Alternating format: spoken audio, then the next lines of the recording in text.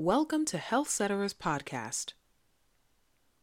In an article published to the River Newsroom titled, Climate Health is Human Health, writer Lissa Harris explores how New York's Hudson Valley region has experienced the impacts of global climate change. Once an issue that many years ago may have seemed out of reach, worsening climate change is now affecting our lives on a tangible level and is requiring a collective country, state, county, and now local community call to action. In her article, Harris examines New York State's current efforts and future plans to decarbonize the environment and the many ways in which those efforts have a direct impact on human life.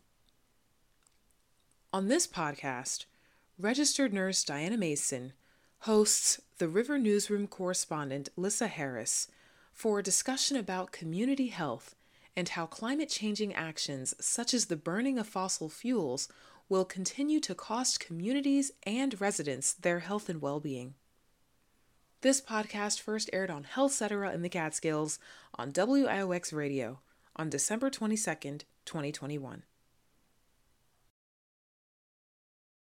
I'm really pleased to have back with us Lissa Harris from the River Newsroom, who was on pretty regularly during the beginning of COVID, and a lot of people said, "Where's Lissa?" So, Lissa, you're back, and on a different topic. Welcome back. I'm glad to be here. It's funny. Somebody wrote to the River recently, and we're doing a donation drive too for our membership program, which is bumping along nicely. And somebody wrote in a check and put in the check line for the Lissa Harris Stan Club, and I was very touched by that. That's great. That's Stan, great. if we have people who are like not super online, I'm way too online, but it's kind of an internet thing for if you're like so much of a fan that you're a little bit creepy about it. So, thank you for being a stan. Well, and in fact, I'm really glad that you're on at this time, because I want to, at the end of the program, talk about the River Climate Lab, because you are doing fundraising. And for people who don't know the River Newsroom, go to therivernewsroom.com, right, or org. Yep. Yeah. .com. We are a .com. Yes. And it is local journalism covering the Hudson Valley and Catskill Mountains. I'm a member, and they do investigative journalism, which is different than what we're doing here at WIOX Radio, and it's enormously important. And Lissa Harris, you have been assigned to the climate beat, and you have been doing a fabulous job of covering what's going on with climate change in our area. And so I want to start off with why is the River talking about climate change and spending resources there, given that this is a global problem? Well, I mean, it's a global problem and a local problem. And the solutions that we have to deploy to do stuff about it, some of them are global and some of them are local. All of them are local in terms of local people and local governments will have to participate in them for them to be effective. But, some of the payoffs are global, but not all of them. Some of the payoffs of climate action are local as well. So it's a complicated problem with a lot of interesting dimensions, like the COVID-19 pandemic, which has also proved to be incredibly complicated in a lot of ways.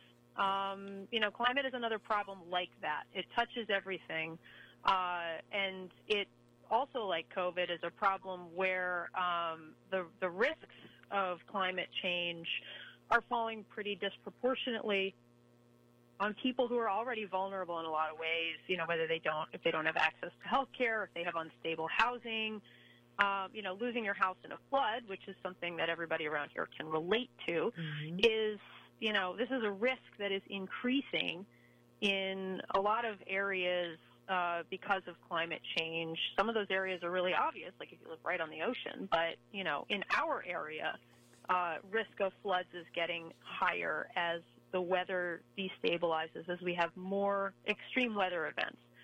So, the risk of climate change is going to fall harder on people that don't have a lot of flexibility in their lives, that are already stressed economically, in some cases that, live in places where heat waves are very, very dangerous. That is not as much of an issue up here as it is in the city, but, people who are older or have medical issues are very vulnerable during heat waves, and also people who have a lot of pollution burden in their communities. So, they're kind of shouldering a lot of the costs of fossil fuels by living in areas where fossil fuel pollution, and here now I'm not talking so much about carbon as just, particulate matter and other stuff that is more of a local problem when we burn fossil fuels. Those communities are kind of picking up the tab for people that live close to power plants and such are picking up the tab for the rest of us in terms of shouldering some of the burdens of fossil fuel use.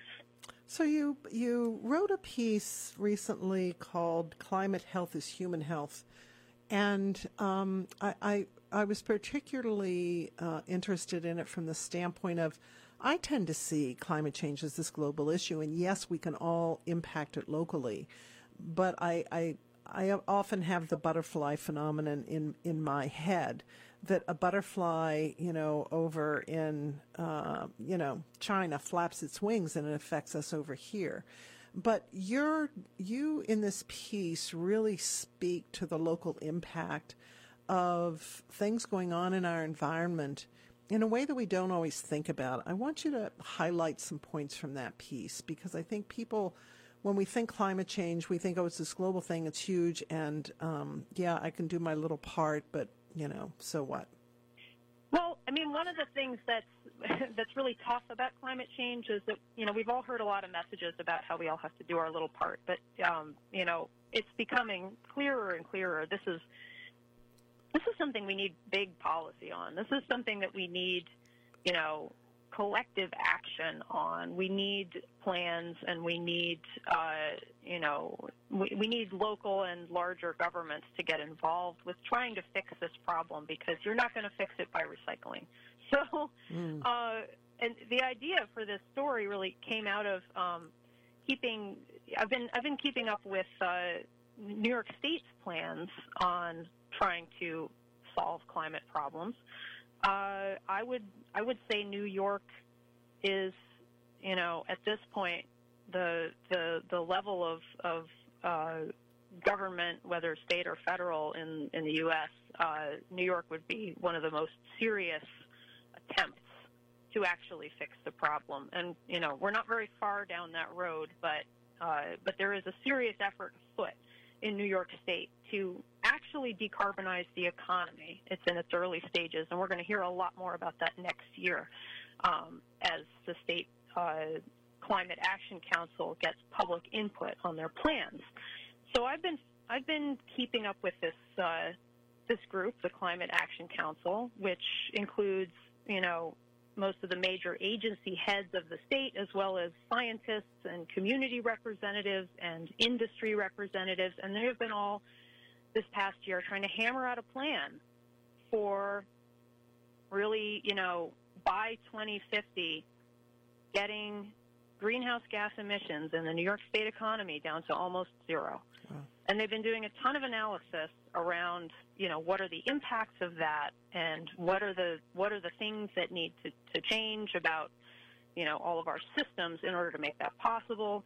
And one of the pieces of this analysis that they did was that they looked at the health benefits of what happens if we basically stop burning things for energy. What happens to human health? And what they found is that there are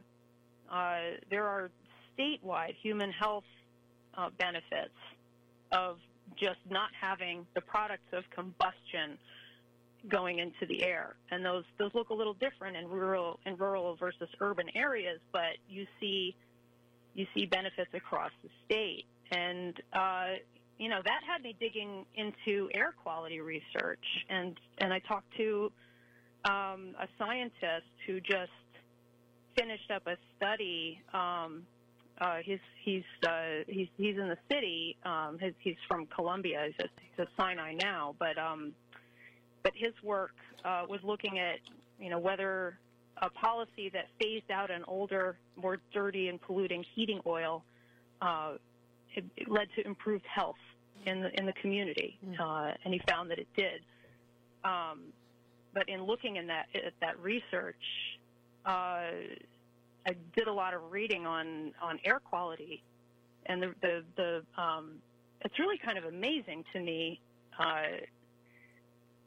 just how tightly air pollution and human health are linked. Mm-hmm. And this is not because of greenhouse gas emissions. This is because of particulates, which also go along with combustion. But if we address carbon emissions by, stopping burning fossil fuels, we also get these particulates out of the air. And this really tight linear relationship between the level of particulates in the air and, decreased lifespan, increased premature mortality, and things like asthma and heart disease, those are so tightly linked to the level of air pollution that any improvements that you make in air quality to get that particulate matter to come down immediately have local health benefits in the community. And that's whether or not we, actually make a dent in climate change. So, Lissa, the idea of, we start off talking about COVID and the parallels to this with COVID, and we know, I reported in the first half of the segment, only half of our county is vaccinated. On this issue of the particulate matter and the burning of fossil fuels, I use a company by the name of Bottini Fuels for my fuel. And they sent an email, that's sort of like an e-newsletter, and in it they called for customers to oppose. There is a tax that is being proposed that they're saying would just essentially bankrupt people. And I was and they wanted people not to support it. They wanted people to contact their legislators and oppose it. And I was so upset by it. I thought, if we don't change our ways now, it's going to cost a whole lot more, including our, possibly the species even being able to survive, let alone other animals. So I'm interested in to what extent you think that, this all makes sense. To what extent do you think there's going to be pushback? And is there pushback that you're seeing already, even on this issue of particulate matter in the air? There is absolutely going to be pushback. And on the issue of particulates, there's been pushback on the idea that particulates cause, poor human health and decreased lifespan. There's been pushback on that for decades. There was a huge study that came out in the early 90s that set off it's called the 6 Cities study done by Harvard, and they looked at air quality across a long, more than a decade in 6 different American cities. And their conclusions were so, they were so robust that they kind of shocked the scientists that were working on this study. They didn't expect to find such a tight relationship. We think of a lot of kinds of pollution of there being kind of a lower limit where you can say, okay, this is a safe limit. This is a limit at which I can have a little bit of this thing and it won't hurt me. And it turns out it's just not true of air pollution. You have a little bit and it will harm you a little bit. And if you have more, it will harm you more. And that there's no lower limit that they've found where it stops having a negative impact on your body. So that caused quite a furor, and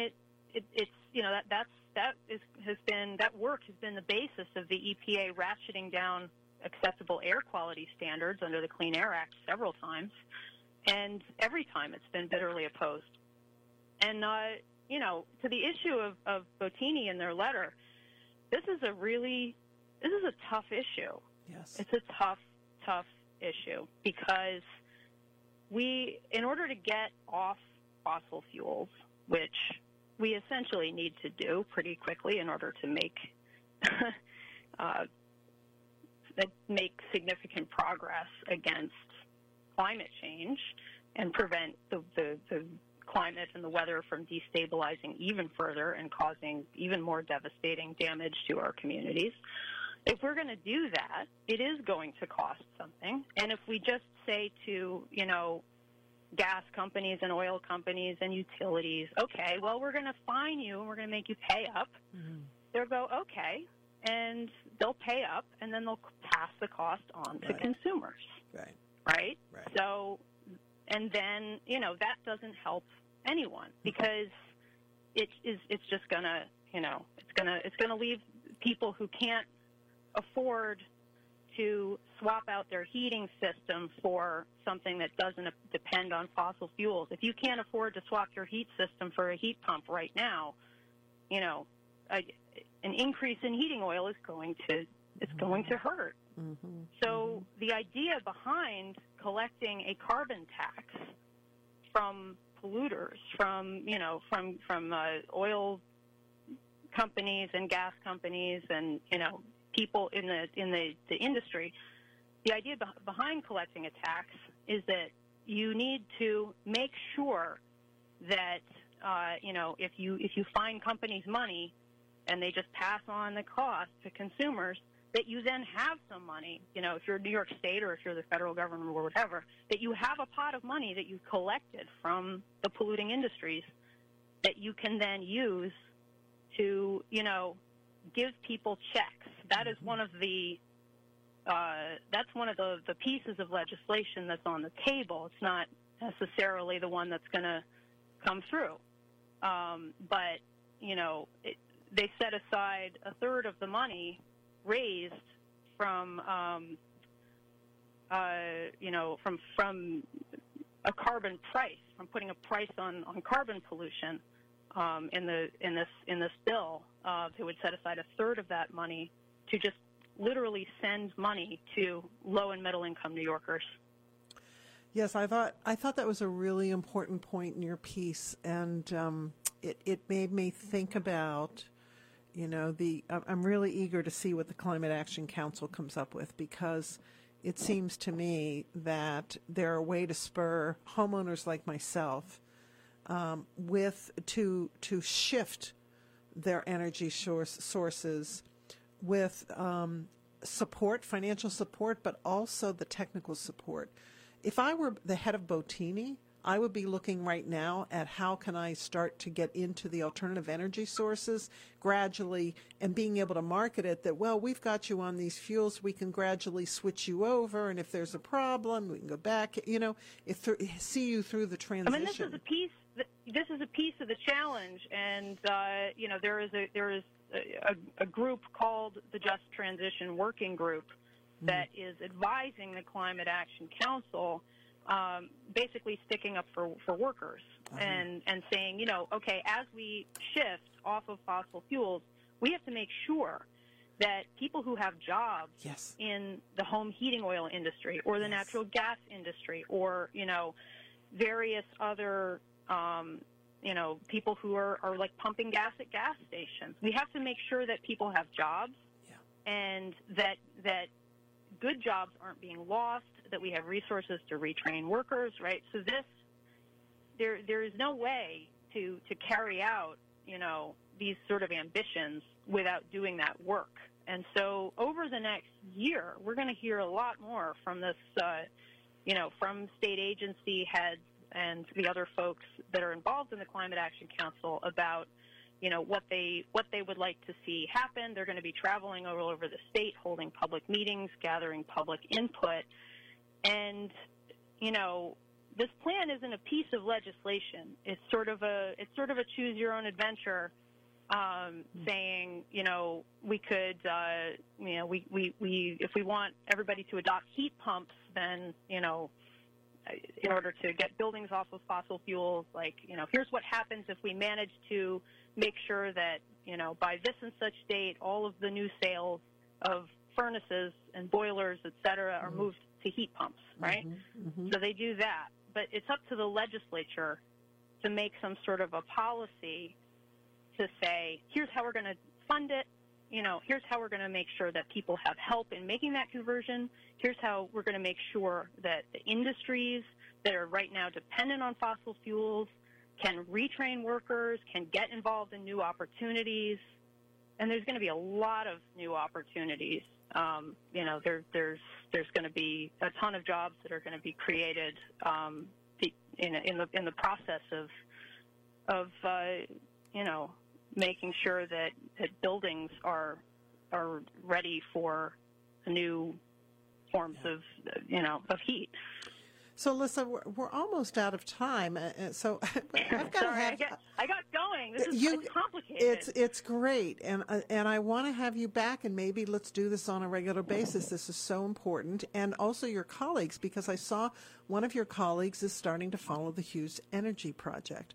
And so I know that's a huge. Oh yeah, we had a freelance piece about the Hughes Energy Project. Yeah, that was very interesting, and I helped edit that piece. Good. So maybe we could talk about that as well. I want and keep people abreast of what this the Climate Action Council is doing and opportunities. If they're having hearings around the state, how community members can participate in those. Is there? How do people find out more about what the plans are to get public input on these things? Well, they should read our story first off. Yes. And the Climate Action Council is going to publish their draft scoping plan for public comment on January 1st. Ah. And let me just get to their. They have a website. They're also, when they roll out the scoping plan, they're going to have a whole social media campaign and a new website, and they're going to make an effort to make sure that the public is aware across the state that that this is something that they want input on. But they've been meeting regularly for the past 2 years, mostly virtually because of COVID. And their meetings are all on YouTube. Their materials and their reports are all up on their website.